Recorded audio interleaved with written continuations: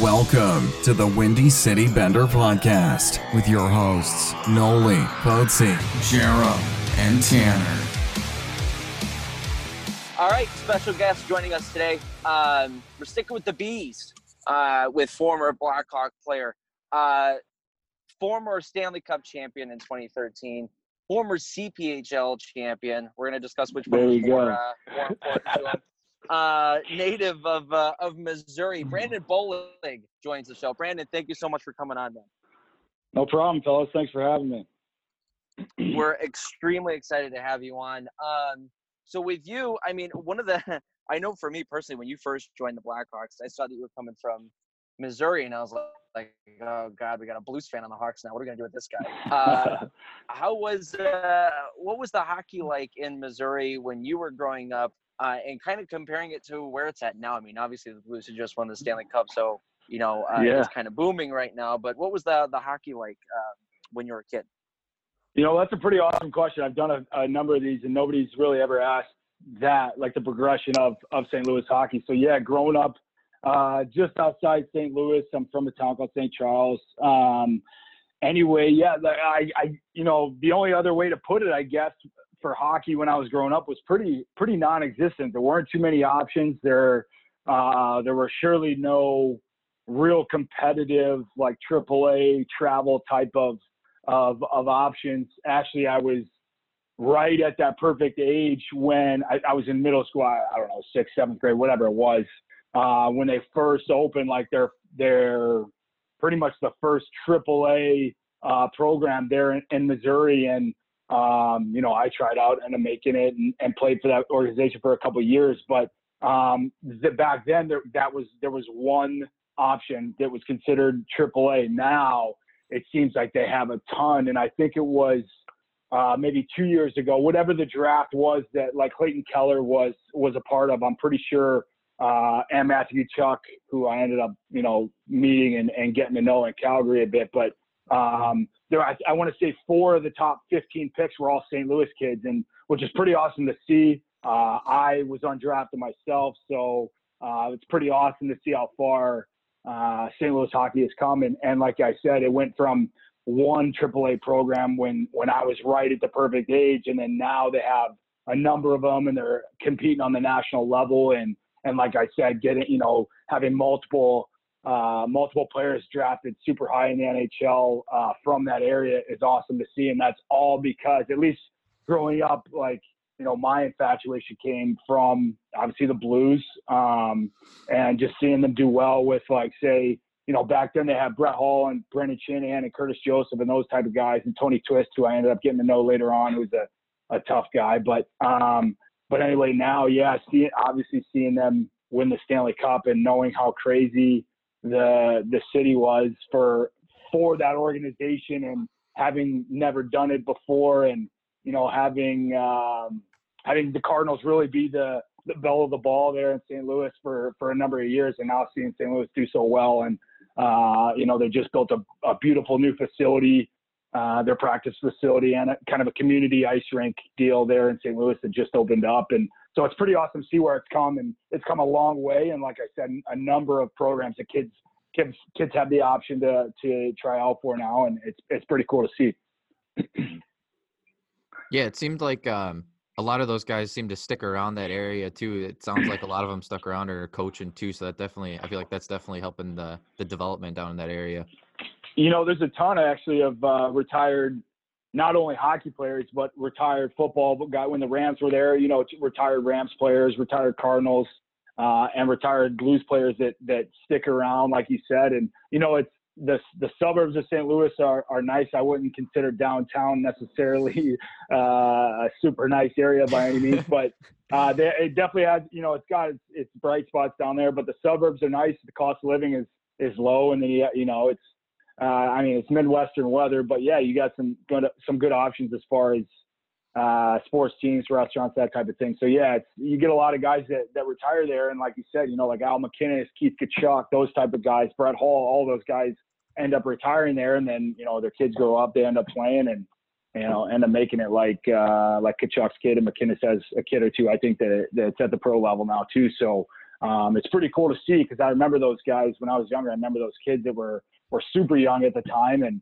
obviously knowing their dads and knowing the name it's pretty cool to see how they progress and all that. So.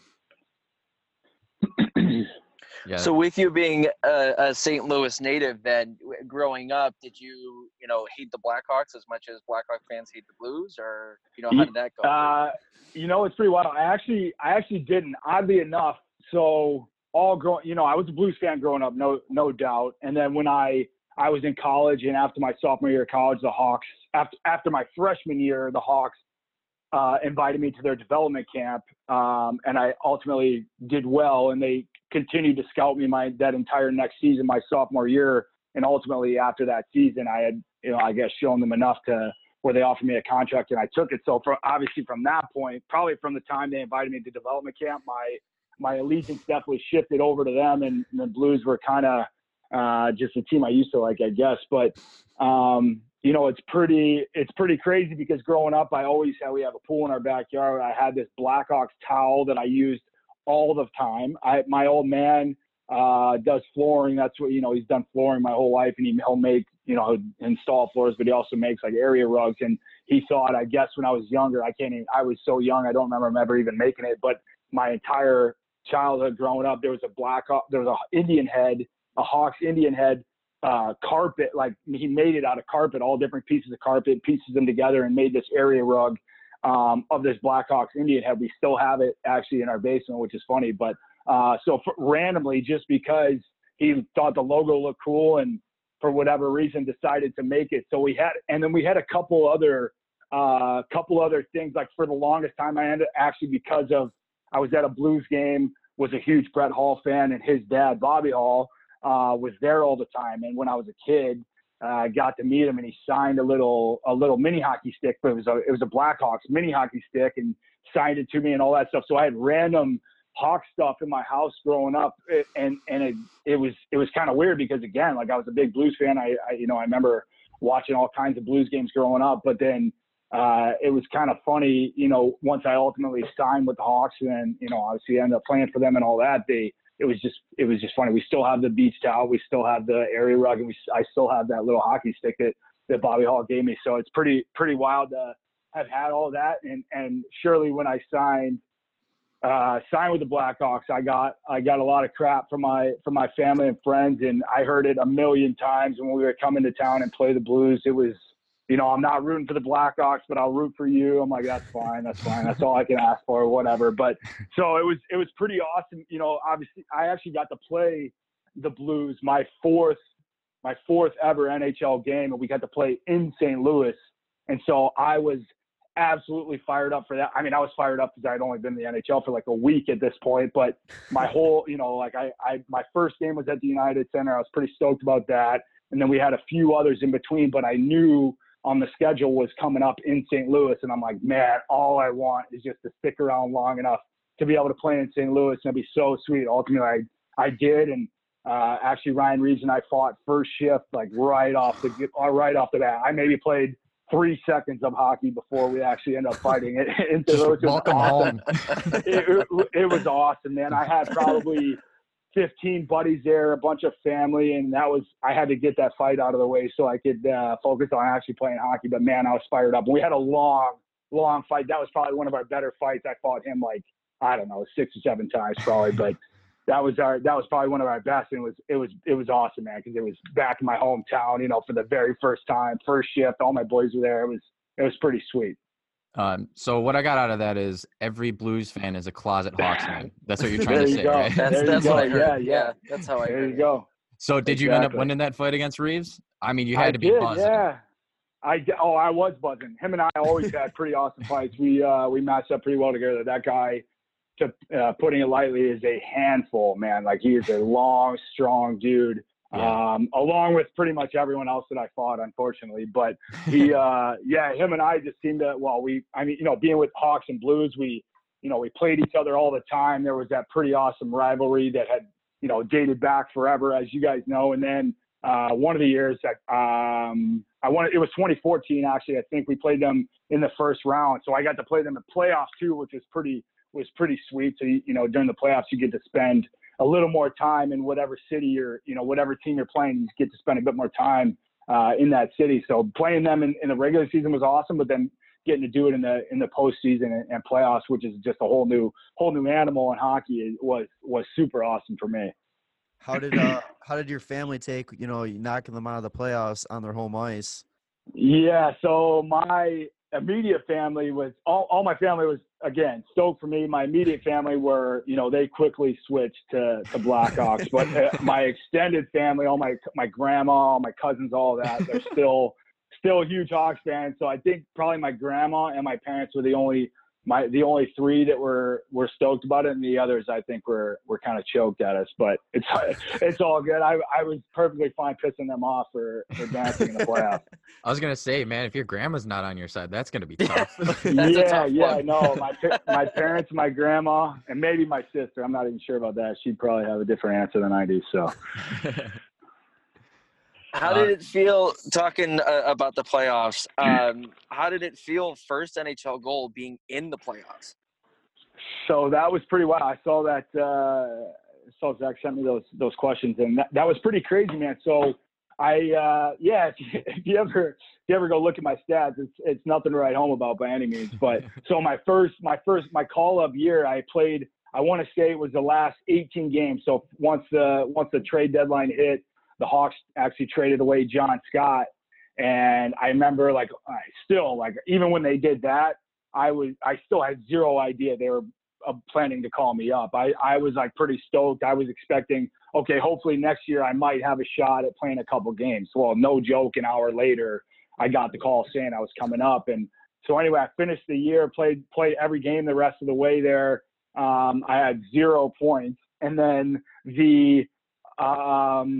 it was second. So we played that year, first round, we played Phoenix, and got my first game. I played game 1. Awesome. Felt pretty good. No points or whatever. But as far as playoff hockey goes, a guy like me is a little more valuable come playoff time with, playing that type of role and laying the body on guys and things like that. So second game, I oddly enough came down and wired a shot from fairly far out. I think it was probably a little bit past the top of the circle. And I don't know if there was just a bit of a screen from the D-man, or I'm going to say it wasn't tipped by anyone. So I ended up squeaking one. I ended up squeaking one by Mike Smith. And I was actually pretty shocked that it even happened. I was beyond stoked. And so then played the rest of the game. I almost had a couple more goals that game. I was absolutely flying after that. So I probably should have focused a little more on that than fighting throughout my career. But no, it was the coolest feeling. But the funny thing is, and then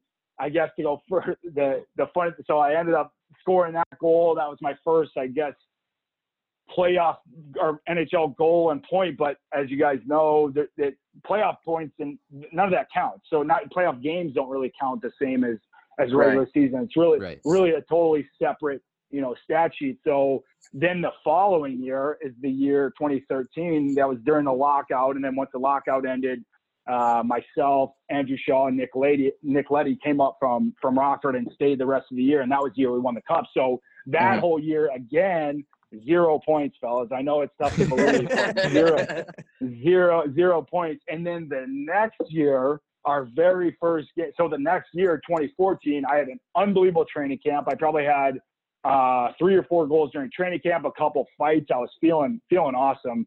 Quinville was loving me. He kind of, let me know I'd be playing more and maybe focus a little bit less on fighting and more on actually playing. I was stoked about that.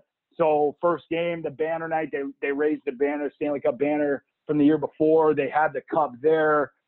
Introduced us all one by one. I had all my family there. Wild just experience, not only to win the cup and then, get your ring and all that stuff, but then to see the banner go up and, your name's tied to that forever.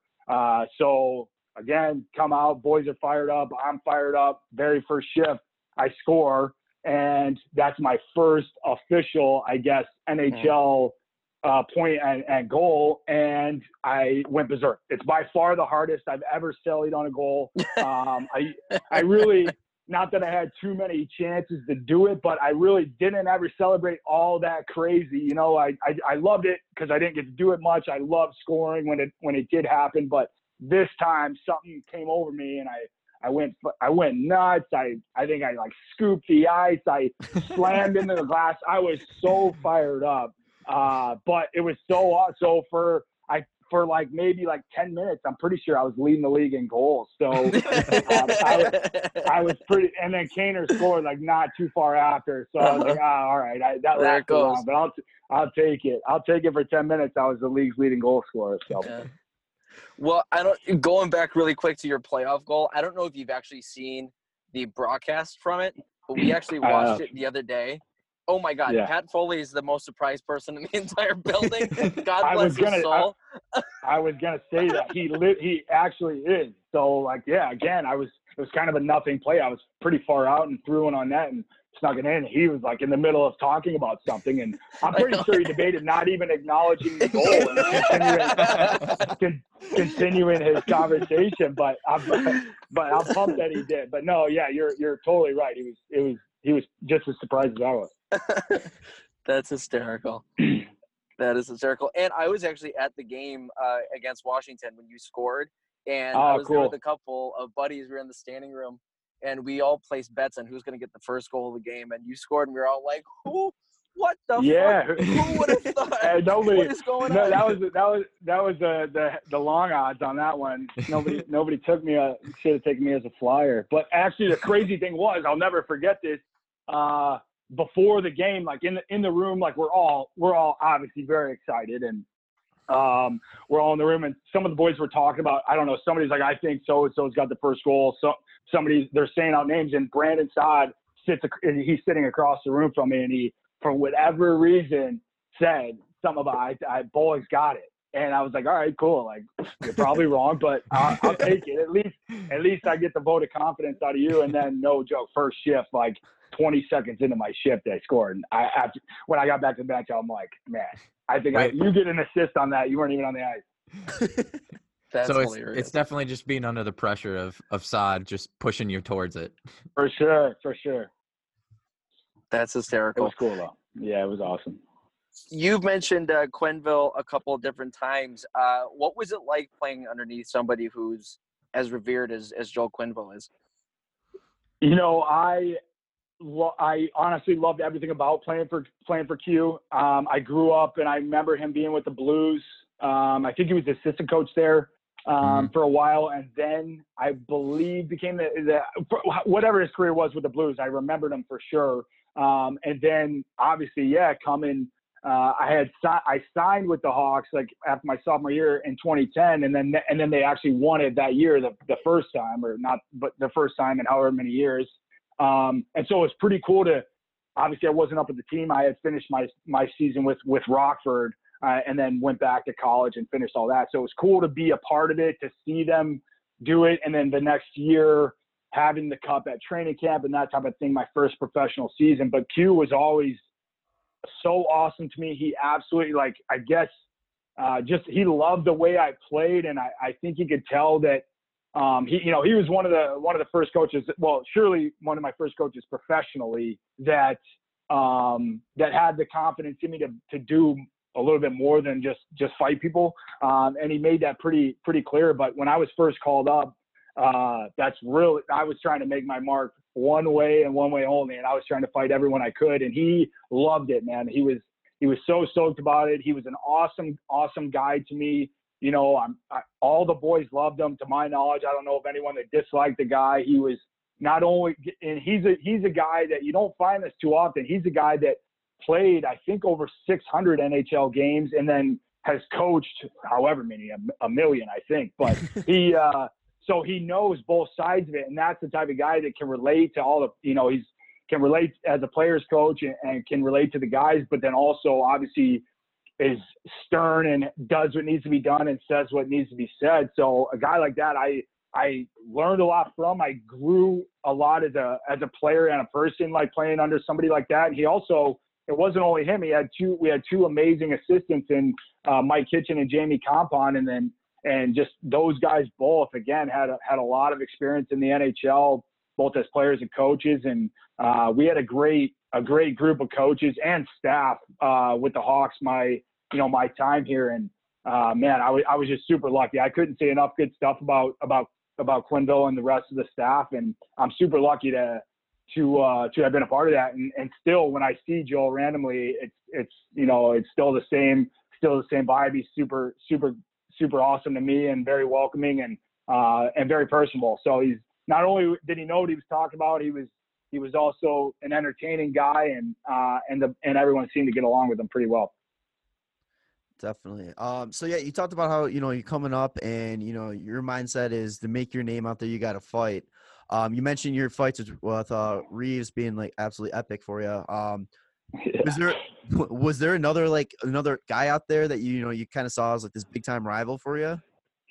He would probably be the one that I considered a rival, but there was other guys, that I fought Kyle Clifford a couple times on LA. I think he's dialed it back now. He realized he had more to offer than doing that. So he's, a bit more of a player than I probably ever was. But somebody like Brian McGrattan, for instance, I only fought him once, but I was equally scared and excited about that fight just because of him being him and knowing the type of fights he was in before and what he had done in the league for so long. I actually ended up playing with him for a couple years in Calgary. Unbelievable guy. So that was pretty sweet. And somebody, if you guys remember Patrick Bordelot, who was on Colorado for a couple years, I fought him a few times in the minors. And then I'm not sure if we ever did in the NHL. I think we did once or twice, actually. And he was another tough guy. And somebody like Luke Gazdic, for instance, I fought a few times in the minors and maybe once or twice in the NHL. I don't think we ever locked up in the NHL, but some guys like that, you find in the minors, you find a lot more mutants down there in the minors and guys that will literally just knock your block off and not think twice about it. And then, when you get to the NHL, the fighters that make it to the NHL are ones that, especially nowadays, that have figured out how to add a little bit more to their game. So I would say Reeves would be the one that I fought the most. And if I had to pick a rival, I suppose that would be him. But, it was just pretty wild to, for me, just I kind of got into fighting and hockey like randomly. I was at a tryout when I was in high school for a junior B team, and this was my first ever fight. Literally had zero experience in. I was bigger, and one of the guys that was also trying up with the team had been in this junior B league and was a fighter and well known, I guess, at that level. So honestly, I was like, all right, let's see how this goes. I fought him, did very well, like shocked myself, beat him up. He actually wanted to fight me again. I beat him up again in that exact same tryout. And then probably a week later, so after that, I'm like, all right, I guess we might have something here. And then a week later, I tried out there were two junior B teams in the St. Louis area at the time. The one I had already tried out for, and then there was a better one that was actually they won like 4 national championships in a row. I was on the team for a year. We won the national championship that year, but I tried out for that team as well, like a week later. And their fighter, I think people had maybe heard, I have no idea. Their fighter was there again and had something to say. So I'm like, all right, let's do it. 1-punch knockout, broke his nose, like busted him up. And I'm telling you, like no joke, like 1 punch right in the middle of his face, just dropped him. And he literally, I'll never forget, because I became buddies with him. We played together that year and became buddies with him. He looked up to me and he was like, and said, "Holy shit!" And I was like, "Dude, I have no idea what happened." Like, so I quickly realized that this was something I could do, and ultimately, I wouldn't suggest it by any means. People doing it now, even when I was playing, guys that probably had no business fighting would ask me if I would work with them after practice, and I would every time, but always with the intent to just teach them how to protect themselves. I'm like, man, it takes a special breed to go out there and do that, to go out there and fight guys on fucking hard. Sorry, I don't know if we're allowed to cuss on this. On hard ice, hard ice. You're on skates. Anything can happen in a hockey fight, and you can get badly hurt at any time. I was fortunate enough to, have that not happen to me, but they're just risking a lot, and so I always would suggest if that's not your bag, if it doesn't come naturally and you're not just naturally tough and know how to handle yourself and also probably more importantly know how to take a punch, I would surely not suggest it. But for whatever reason, I think always just growing up, I always had that just aggressive kind of mentality and demeanor, you know, and wrestling around with my dad, my buddies, whatever it may be. But so I think that suited me well. And ultimately, you know, no joke, that was really the reason I made the NHL I really probably even made the professional level and then ultimately made it to the NHL because I was able to provide that while being able to get around the ice, throw my weight around, you know, the odd goal here and there. But yeah, that was really what got me there. And ultimately I think was what had me stick in the NHL for the years that I did. Svechnikov probably could have used your advice there in the playoffs, I think. Who's that? Svechnikov out in Carolina when he got one punch by Ovi.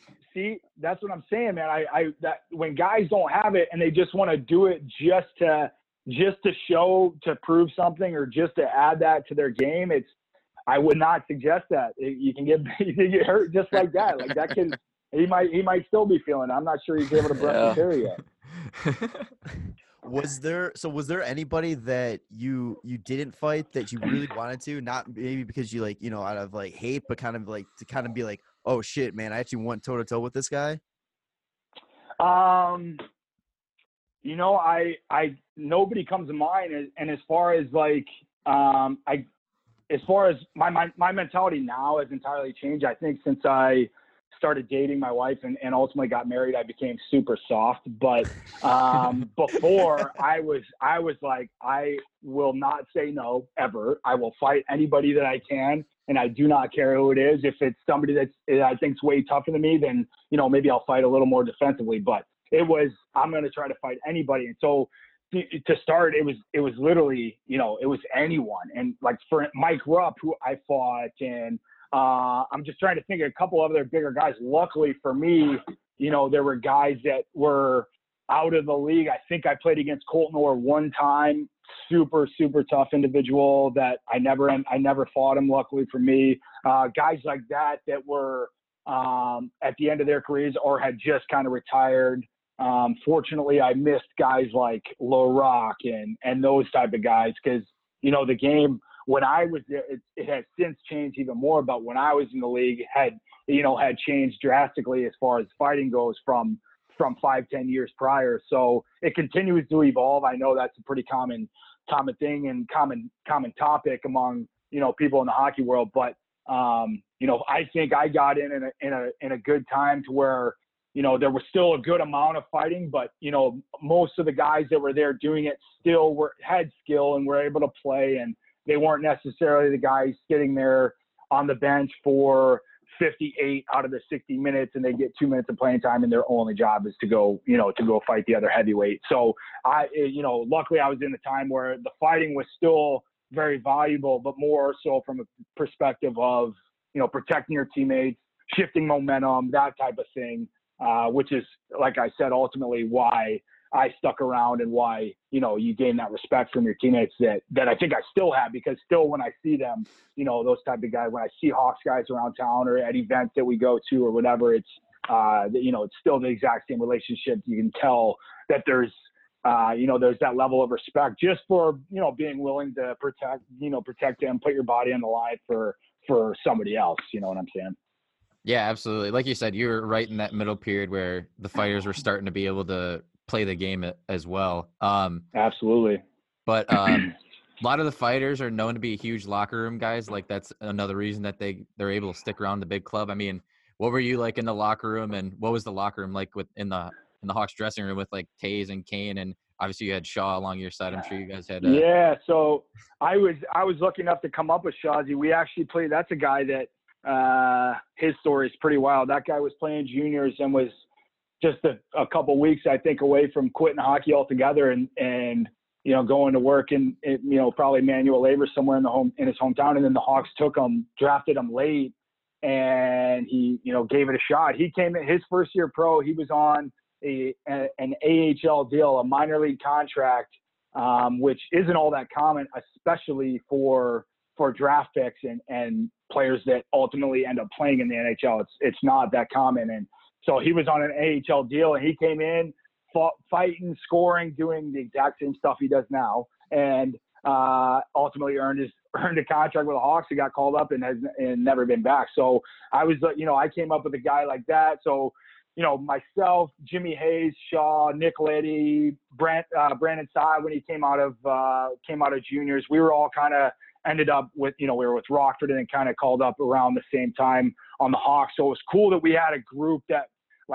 we really knew each other pretty well and had that bond. But then you get in the room and you see, like you said, you got a Taves and a Kane who, even though they're both younger than me, they've obviously been in the league for years and have been doing what they've been doing at such a high level for so long. And so you get in there, you see guys like that. And I know one of you guys is a big Hossa fan. So you see Hossa and Dunk and Seabrook and all those guys that you're just like, what in the hell am I doing here with these dudes? Do I belong here with these dudes? Like, can I get you some water, a banana, anything? I know. Hey, get you a towel or anything like that. Like, can I help you out? Anyway, it was just crazy because one, not only do you obviously know them from a hockey standpoint, from a player standpoint, you respect the hell out of what they bring to the game of hockey and their skill level, because you really don't get to respect how skilled and how hard they work until you see them in practice. I tell people all the time, for instance, somebody like Kaner, you obviously super skilled guy when you see him play in games, but you really don't get a true feel for it until you see him in practice, embarrassing all of us and working his absolute bag off and just doing everything. And there's a reason. You quickly find out. I tell people all the time, I just luckily kind of went into it with the mindset of acting like a sponge and just trying to soak up everything I could from these guys. Cause you see the people I just mentioned, Taves, Kane, Hossa, Keith, Seabrook, those type of guys, Crawford, even in net, you see these guys and again, not only see their skill level, but how hard they work, and you quickly realize, okay, that's exactly why they made it to this level, and that's exactly why they are as good as they are. Not just because you see plenty of guys with natural skill and natural talent that don't make it, or they have a cup of coffee in the NHL and they're done, or whatever it is. But these guys are not only at the top of their game, winning championships, making a fair amount of money, but they're working their tail off and really earning it. That's the coolest part. And that's when you really respect, come to respect guys like that. And when you see they earned it. They weren't, maybe they were given a few, some leeway as far as just being drafted a certain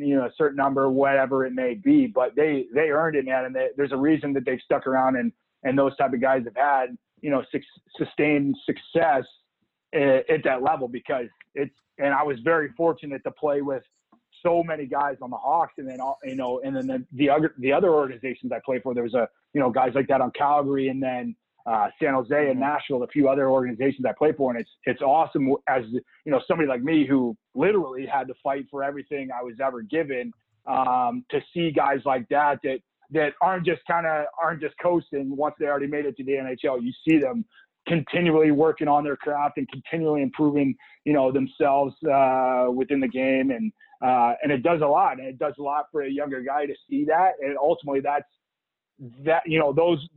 a huge reason that the Hawks were so successful for those few years, and it looks like they'll get back to that level soon, I hope. So it's no wonder once you're in there, it makes total sense why they won, three cups in whatever 5 or 6 year span, whatever it was, and continue to be one of the most sought after organizations in the league. The United Center's full all the time. The buzz around this city still and probably always for the Hawks is pretty awesome to see. And even I do some youth hockey stuff for them during the winter, and I do events and signings and that type of stuff for them. And there's still so many people that are so pumped to even see me, let alone the current players and all that. So you could tell that there's that huge level of respect in the city among the Hawks. And like I said, you quickly realize why, because of because of the hard work that the players, the staff, the management, that all those people put into it. Yeah, absolutely. I mean, once they won that first cup, it was just that was it. It was their city to take Yeah, over, and it was a fun ride watching absolutely. them. And yeah, we're excited for the season coming up. Do you got any good after that cup win? Any good stories that come to mind, like about certain guy or just the team together? Just it had to be a crazy time coming from Boston. It was absolutely nuts. So yeah, the coolest part, short of the parade is very cool. No, to put it lightly, it's just an unbelievable experience.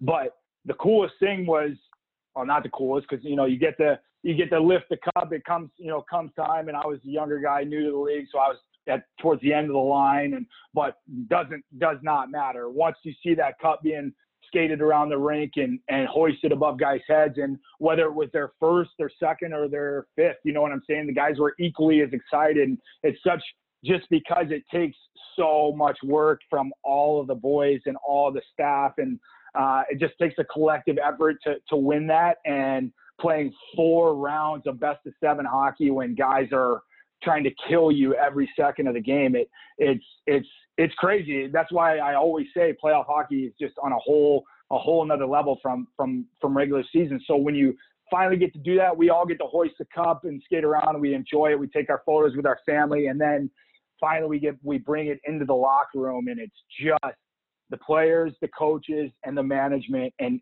obviously the equipment staff, the medical staff, that type of thing. So only people involved with the team, and that was something I'll never forget for the rest of my life. You walk in, and there's obviously buckets and troughs full of champagne and beer and whatever you want, but you walk in and just everyone is so elated, everyone's so absolutely stoked. And the coolest thing that to me was that once you're in there, everyone is on the exact same level. Nobody was GM or fourth liner or first liner or head coach. Everyone was the exact same level. And luckily the Hawks made us all this really, really cool book, the 17 seconds book. They might even sell it. I have no idea, but we have this awesome book that they gave to all of us and all the photos of it. And they have photos of every single stage of winning the cup, and, during playoffs, and then the party after, and then the parade and all that stuff. But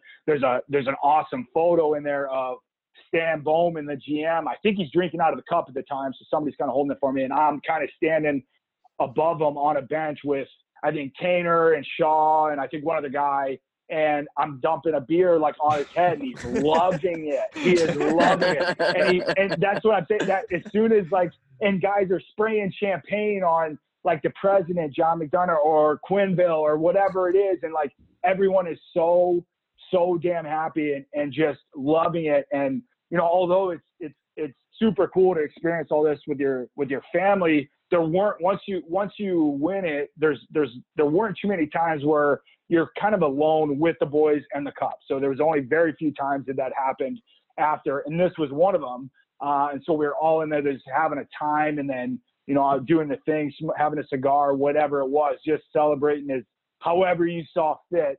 And then that was a very memorable experience. And then after that, you hop on the plane, we fly back, and what's also cool, you get on the plane and it's the exact same thing. Everyone's happy, boozing, drinking out of the cup, spraying champagne all over the plane. I'm sure the flight attendants love that, but it was, yeah. Oddly enough, the cup's getting passed around, and so guys are not to sue or whatever airline it was, but we're not abiding by the regulations of a typical flight. No, right. Guys aren't sitting down, guys aren't buckled up and with their oxygen mask above their head. Yeah, very buckled, buckled up.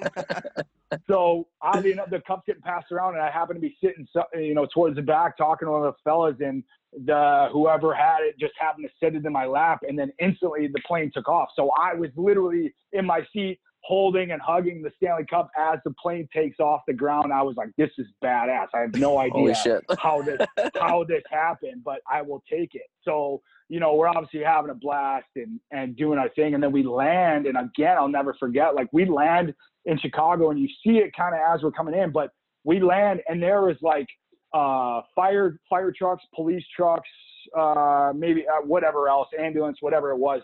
But the fire trucks were spraying like in an arch, like, so they were spraying towards each other, but in an arch. And we landed the plane under this arch of like fire, the fire hose water, whatever the hell it is. But they're spraying this arch. So we land on the runway in the middle of the cop cars, police cars, or firemen, fire trucks, all that stuff. So that was absolutely insane. And then once the plane stops, there's hundreds of people on the tarmac. I have no idea where these people came from or who they were or why the hell are they standing on this tarmac as a giant plane is pulling up. But so then we get off the plane, they go insane. We end up taking it to Harry Carey's right there by the airport. And then finally we hop on a bus and bring it downtown, and ended up, doing a couple. I think we went to one bar that night, the Scout. The guys that own it are good buddies with a bunch of the Hawks guys.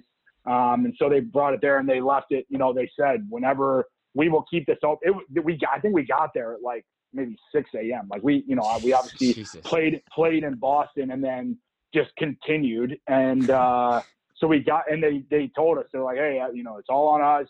We'll leave this open for however long. Like it wasn't open to the public. There were helicopters, like news helicopters, following our bus around and seeing where we were going. It was just all such a cool experience. And luckily, this speaks to how great the Hawks organization is. They chartered all of our families out to Boston. They flew a private plane for all the families and took them out to Boston so they could all experience this with us. And they come running on the ice. They, after we hoist the cup, and they get to experience that part. And then, obviously after going to Harry Carey's and then the Scout afterwards, and just enjoying it. It was all the fellas and the families and just a wild experience. And then, after that, you really, like I said, you really don't get any other alone time with just the cup and the players. Cause after that you're just doing community events and taking it all over. And then you got the parade, which a couple million people are there, and so the entire experience is one that I'll never forget. And all those little experiences that go along with it, even getting to take the cup to like, I think at the time it was US Cellular where the Sox play, and then we got to take it to Wrigley. So, I got to throw the first pitch at both of those places. And I don't know why they did this, but they let me sing the 7th inning stretch at Wrigley. Yes. So you just get to do cool shit like that. And it's just like, man, this is absolutely insane. Just some undrafted kid from middle of nowhere kind of Missouri that ended up on the Hawks team, and now, with 0 points, right? And then I get to tag along with all these, with all this stuff. And like I said, it didn't change. Everyone is on the exact same level. Everyone feels like they contributed just as much, and everyone is, like I said, just equally as excited for each other. And it's just such a cool bonding experience that, you kind of hope that you don't hope that everyone gets to experience it. Otherwise it wouldn't be as special as it is, but you do, because it's such an awesome life experience. Definitely. It's funny every year. It's like I can't believe it, but at the same time I can, on how hard the champion teams go after they win, after like all the playoffs that they played, the hardest hockey of their life. And it's like game 6, game 7, and you guys are leaving your bodies on the line. And then afterwards it's like, I'll go for another 24 hours drinking. It's fine. Now it's giddy up. Yeah. Now it's, now it's, you switch into a different mode, but like you just said, it's a whole new ball game physically to play in the postseason and to play for that long. And then to party after because that's why, to go all that way and lose must just be, the toughest thing ever, because you sacrifice so not only your body, but like your time and your emotions. You're obviously extremely invested in this. And so to come all the way to lose would be a bummer for sure. But man, was it awesome to be on the winning end of that, and all the really cool experiences that have come from it. That's incredible. That was probably one of the better descriptions I think I've ever heard of what it feels like to win a Stanley Cup, to be quite honest with you. I appreciate that. Yeah. Well, we appreciate you being on the show. I have one final question for you. Sure. And it was the first one that we thought of when we knew we were going to get you on the show. the stick handling video with Patrick Kane. Yeah. First and foremost, was he nervous after he saw yours?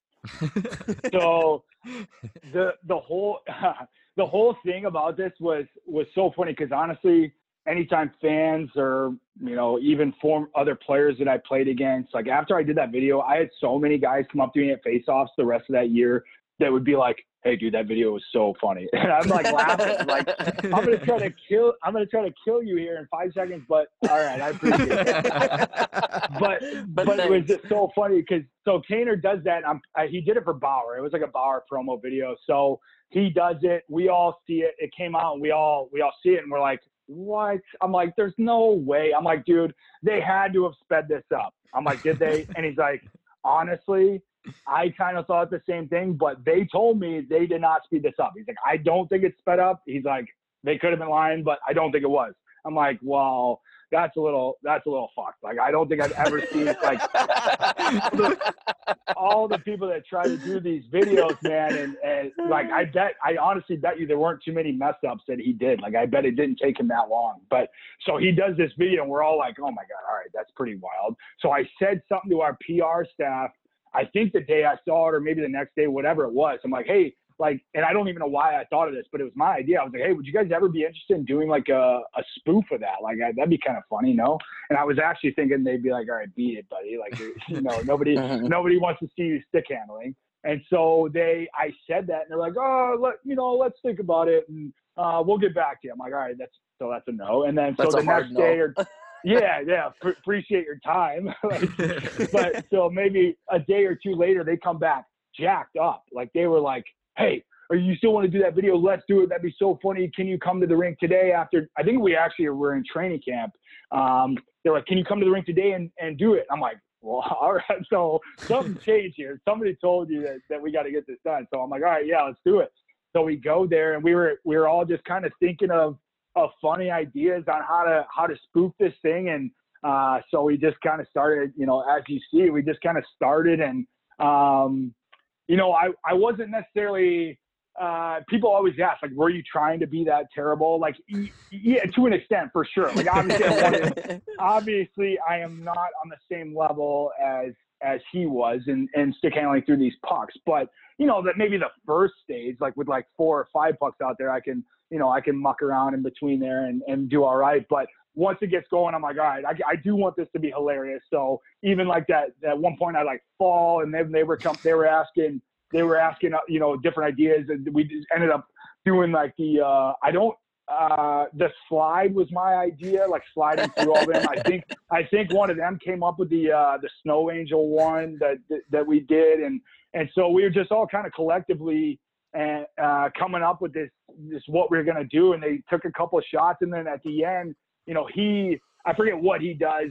I think he picks the puck up on his stick and throws it at the camera to finish the video. And I was like, "Hey, like, what about, obviously I like fight. How about I end up somehow in the stands, and I'm like, I either punch the camera or whatever. I do something to like wrestle it down." And they're like, "Oh, that'd be awesome." So then we, it was a collaborative effort for sure. And man, we got done, and I want to say they edited that thing either that day or the next day. And no joke, I just remember seeing it all over. Like, again, we were still in training camp, so it was all over, like TSN and all that stuff. And I was like, "Oh my God, what in the hell?" Like, this is like my first like viral type of thing. And I was like, "What is going on here?" And I'm not kidding you, man. Like, it seemed like every game another player was mentioning the video, and every time I met a fan, they talked about it, and still people talk about it. So I'm like super stoked that I even asked to do it, or even had the idea that,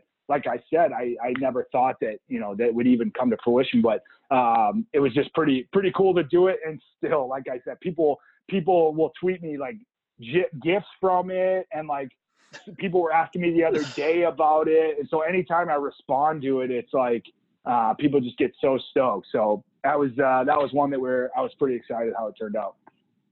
It was hilarious how fast that thing came out, because I remember thinking like, "Wow, that Kane video is hysterical." And like, I felt like it was 10 minutes later. I was like, fuck is Brandon was, Bollig man. doing this video? Like, what's going on? It was quick, but yeah, like I said, they were like right away, they were like, I don't know about that, and then something changed, and they were like, let's get this thing done. So Yeah. it was go time. It was awesome. Sounds like they definitely pitched it as their idea to somebody higher up, and they're like, "Yeah, oh, we got this no idea." question, no question. Somebody's collecting royalties off my great idea. That's hysterical. Well, like I said, I appreciate we had a good time. I appreciate you for being on so long. What are you doing nowadays? Anything planned?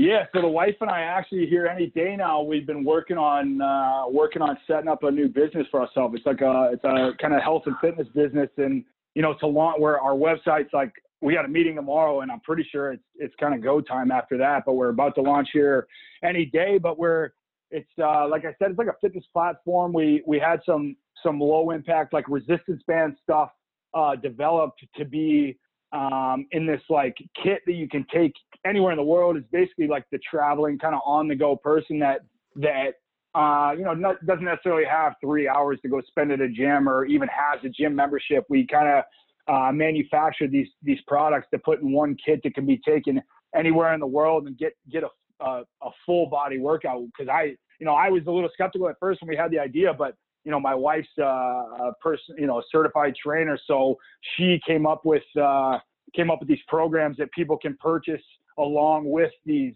products and take them anywhere. And I've been doing them, and it's awesome, man. Like I'm a full believer. I'd be on an infomercial for us if we had one. But it's pretty cool to do this with, not only to start a business, but to do it with my wife and have those experiences and kind of strengthen that. That bond you have with marriage and kind of starting something like that. I've become more and more passionate about. She was a Division I athlete. She played soccer at University of New Mexico in college, and has still, I'm definitely the second most athletic person in our household. So, seeing her kind of come up with this and having this dream, and then, once I retired, kind of jumping on board, we're super excited about it. It's called Dana Eve, DANNAHEVE is the website, and we're really, really excited about it. It's going to be launching in the next few days, and then down the line, like I mentioned, we're looking to maybe add a podcast, and we're looking to maybe do some apparel. We've been in some talks to do some athleisure, like Lululemon type of material apparel. And damn, that's awesome. That's awesome. Yeah, we'll definitely throw that. yeah. We'll definitely throw the website out there too for everybody listening in to start to check out for sure. Yeah, for appreciate sure. that. Well, that'd be awesome. Yeah, thank you so much for coming on. Like I said, it's been a long interview, so I appreciate you staying on for so long. But this was a great time. I really appreciate it. All right, I'm glad you guys enjoyed. I had fun too. I feel like we could have doubled the time, so we'd love to have you on and keep this going. Yeah, absolutely. I was a little long-winded there, but yeah, we can do it again sometime. Totally worth it. Well, thank you so much, Brandon. We wish you all the best moving forward. All right, thanks. Same to you guys. Thank you. Follow the boys on Twitter at WCBPodcast, on Instagram at WCBPodcast, and like them on Facebook, the Windy City Benders Podcast.